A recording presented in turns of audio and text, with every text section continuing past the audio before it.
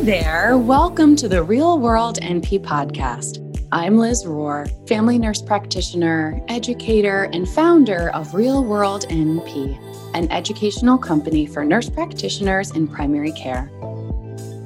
I'm on a mission to equip and guide new nurse practitioners so that they can feel confident, capable, and take the best care of their patients. If you're looking for clinical pearls and practice tips without the fluff, you're in the right place. Make sure you subscribe and leave a review so you won't miss an episode. Plus, you'll find links to all the episodes with extra goodies over at realworldnp.com/podcast. In this week's episode, I'm going to be talking to you about job offers as a nurse practitioner. I think it's really important to talk about this. I love talking about the clinical stuff, and I love talking about the role transition, like leadership and boundaries and all of that stuff. And I think it's also important to talk about these real world topics of what it's like in the real world once you get out there. We sort of talk about some of the things in school, but a lot of it you have to learn after the fact. So this is one of those topics, and I do want to give the disclaimer that I am not an expert, and that I can only share from my experience and what I've seen. And then the other thing is that there are people, this is such a broad-ranging thing of like knowledge and skills to really navigate the career pathway in a savvy way, that there are people who have tons and tons of resources to help you with these topics. And I'll link to a number of them down below. But specifically, I do want to name my friend Amanda Garnieri, who has the company called The Resume RX. And she has like so many resources to help with the job search, finding it, negotiating contracts, all the things. But I do want to give an overview, and there's two things I want to share before we get into it. So one, this came about because I was sharing on Instagram, I was on stories talking about, I mentioned something about administrative time or admin time. And somebody sent me a DM and said, what is admin time? And so I was like, oh, okay, like I want to make sure that we're all on the same page about this, because the other thing that occurred to me is that sometimes I'm so in my own knowledge that I'm like, oh, people know what I know, or people know like a lot. It's hard to remember what people know and what they don't know. But then I'm reminded again with questions like that. And I'm also reminded for the second reason of making this episode is that in forums online for nurse practitioners, I will see people, and I've also worked with mentees in real life where this has happened, where somebody has taken a job. It's taken them forever to find a job. They take the first thing that comes to them because they're so grateful to have a job. And they just didn't really know what they were doing. And they've kind of gotten themselves into this situation where it's either really toxic, there's no support, it feels dangerous to practice there, and they're about to leave their job after a couple of weeks or months. And they're just really regretting it.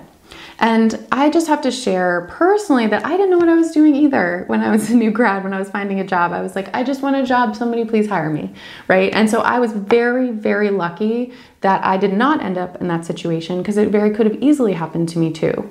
So I just want to share that from a very humble perspective of like, I'm just trying to help. If you're in that situation, just lots of self-forgiveness, you didn't know, right? So anyway, let's talk about some job offers of things to watch out for, because this is such a pet peeve of mine and Amanda's, not from a judgmental place, right? We're not like judging the people in that position, but we feel very heartbroken for people in those positions, because it's so sad to go from like really high hopes and enthusiasm and excitement about being an NP to being kind of dropped into a really bad situation. And it happens so often. So hopefully this can help. So anyway, let's jump in. So let's talk about offers. So there's a couple of differences between getting a job as a nurse and getting a job as a nurse practitioner. This is how it went for me. It probably was similar for you, or maybe if you're thinking about finding a nursing job and you're in NP school, right? Or you're in nursing school right now. When I got a job as a nurse, I went to job boards. I looked to see who was hiring. I applied to a whole bunch of them. I went for an interview. I went for a couple of interviews. They were like, hey, here's a job offer. Here's your hourly rate. We're going to pay you because everyone at your level gets this amount. And when you get to this level of experience, you get this amount. That's it. You get paid time off. You get vacation, sick time, 401k maybe, blah, blah, blah. Right? And that's typically how that works. And in the job searching process, I was like, okay, like I'm trying to vet this unit to see if it's like a good cultural fit. Like, are they supportive? Like, what's the orientation process like? Like, there were a couple of other questions I thought about, but that was kind of contained. That was pretty much it. When I became an NP, there's like all these other things to think about.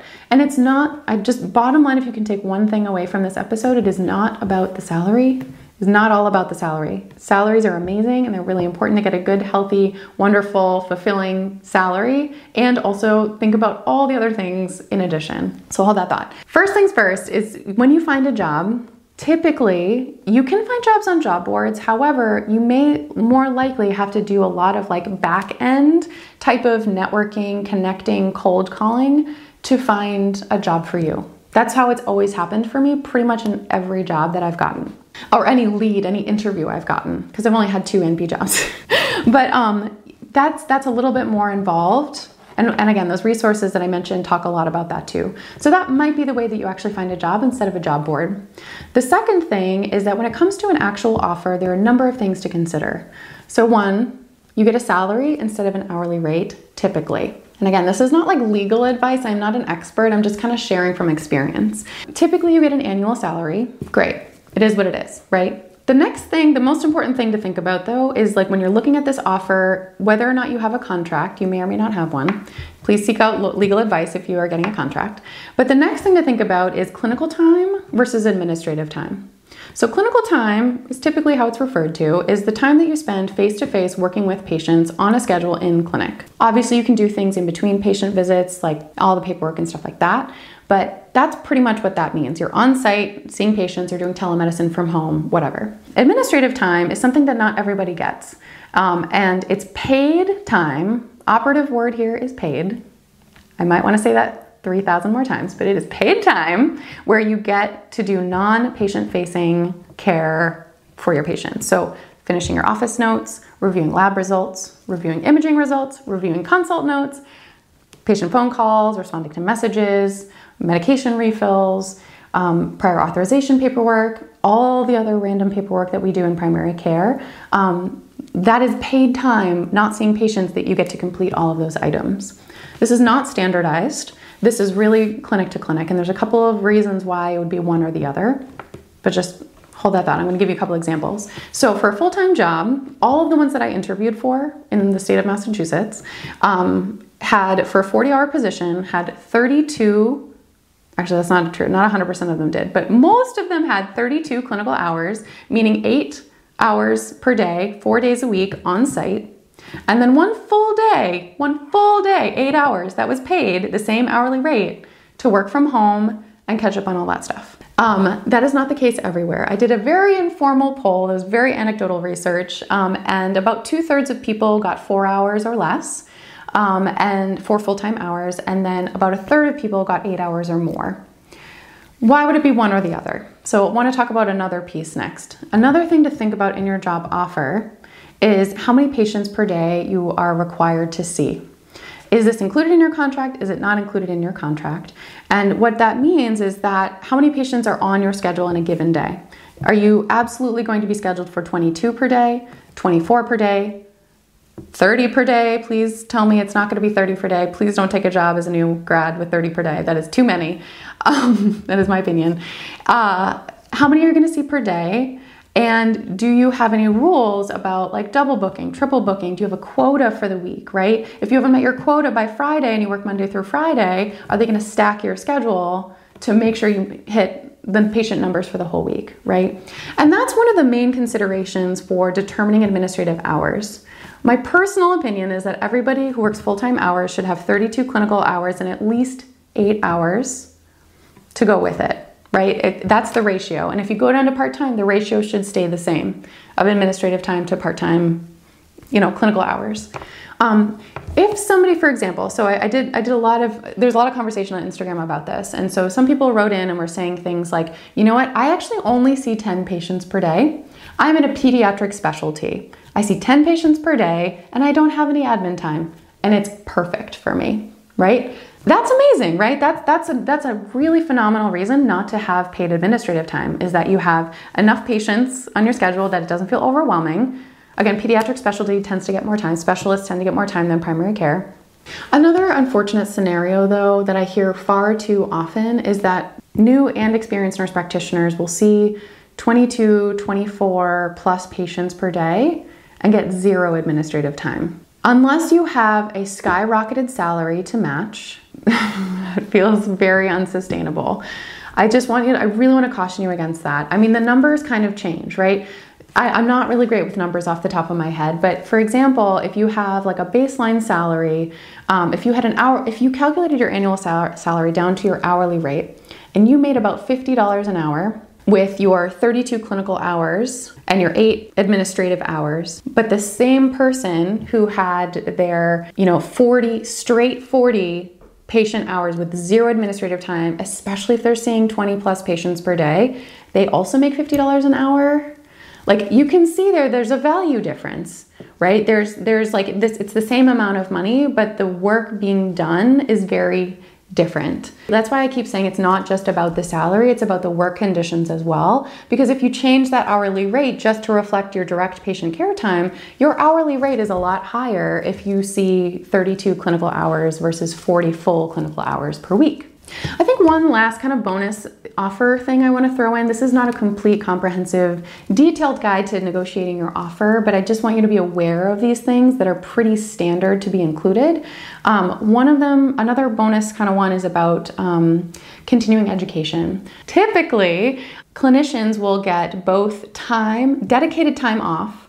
So for example, in the past, I've gotten 40 hours in addition to my vacation and my sick time, 40 full hours a year to dedicate to continuing education activities. Whether I went to a conference, whether I did continuing education at home, I got paid for those days, 5 full work days, right? In addition, I also have gotten, and many people get this as well, is a budget to spend on continuing education activities because it is a requisite part of your job.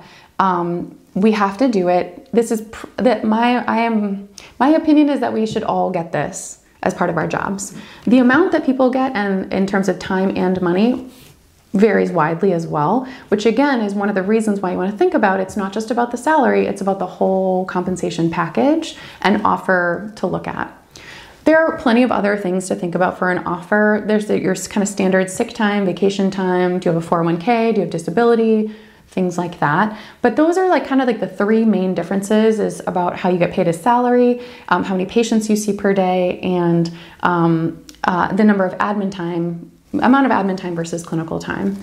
You can get a lot more fancy with this, a lot more detailed, get a lot more strategy involved. And again, this is why I am not the expert specialist in this field. I do have 2 resources. One, again, is Amanda Garnieri, has like the whole gamut from creating your resume all the way through the job offer and career fulfillment. To Monica Carter is a friend of mine as well, and she has a course specifically dedicated to contract negotiation called the Compensation Course. So I'll link down to both of those down below, and hopefully those can be helpful too. But I guess like my moral of the story is just please, please, please do your homework when it comes to thinking about what type of offers you might see, how to negotiate for them. You don't have to get a specific training. I didn't. I just kind of like practiced haggling. And it worked out well. But if you don't know what you're getting into, you won't know what to ask for, you won't know what to look for. One bonus thing to think about is productivity.